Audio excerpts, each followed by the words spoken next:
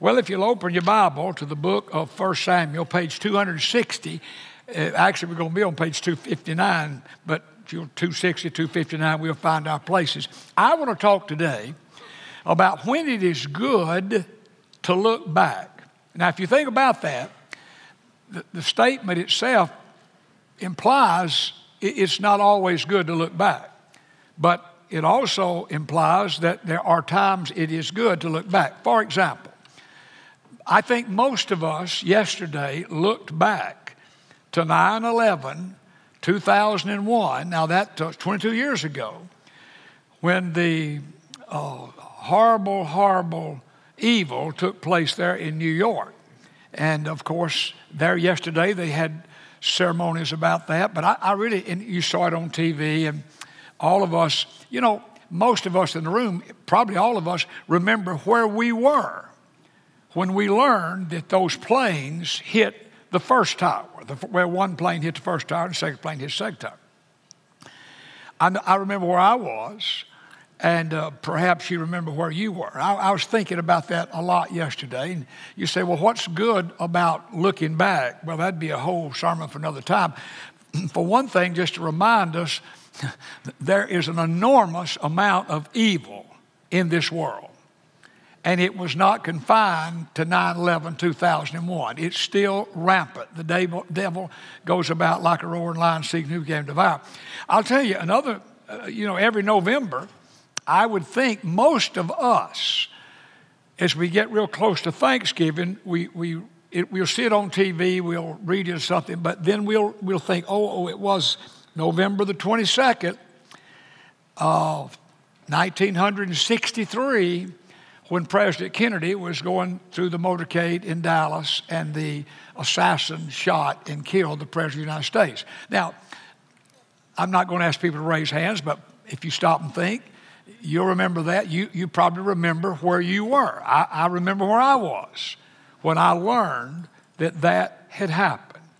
And, you look back on that and, you don't want to just focus entirely on it, but I think there are lessons to be learned. Now, in life, all of us, I would think, look back on things. Sometimes we look back on our successes, and that can be a good thing unless we let it become a prideful thing.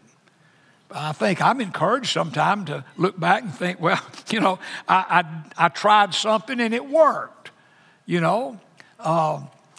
I say to the church staff, the ministers, if you don't ever try things and nothing ever fails that you try, you're not doing anything. Just understand. Now, if you just fail at everything you do, we want to help you find a job at another church. But, we don't want to fail at everything. But I look back at many things that I did that I thought, well, that thing really worked out pretty good. But I could name you some other things that I thought would work out pretty good, and they didn't.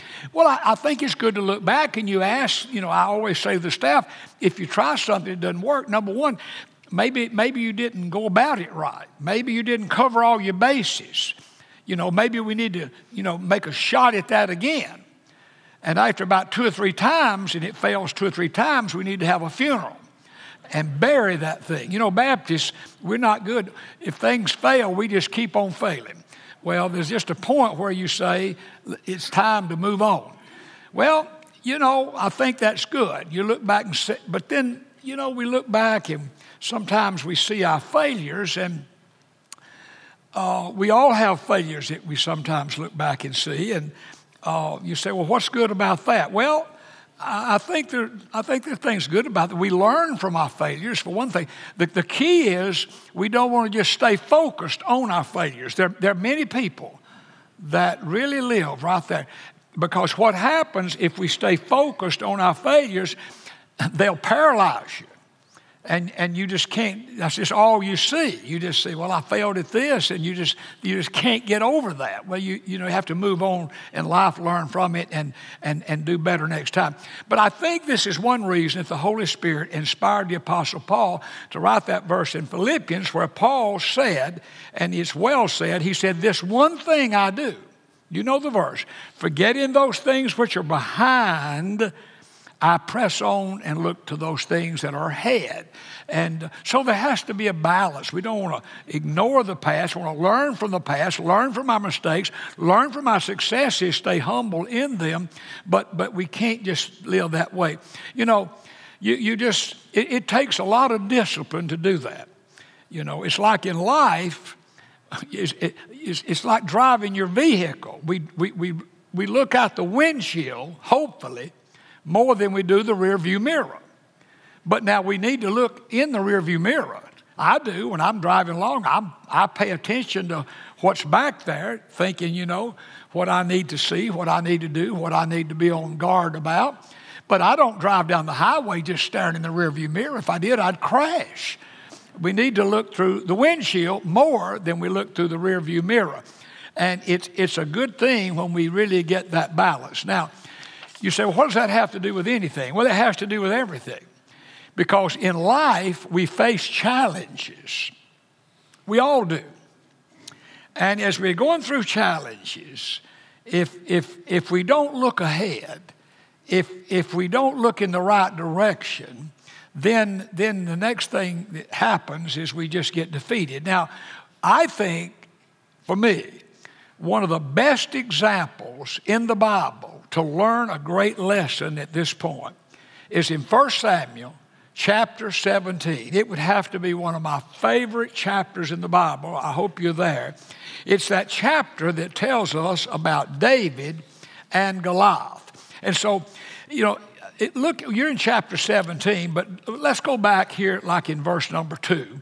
And let me just read a few little verses here and kind of set the stage, and we'll move right along. It says, Saul and the men of Israel were gathered together, and they encamped in the valley of Elah. I've been right in this valley.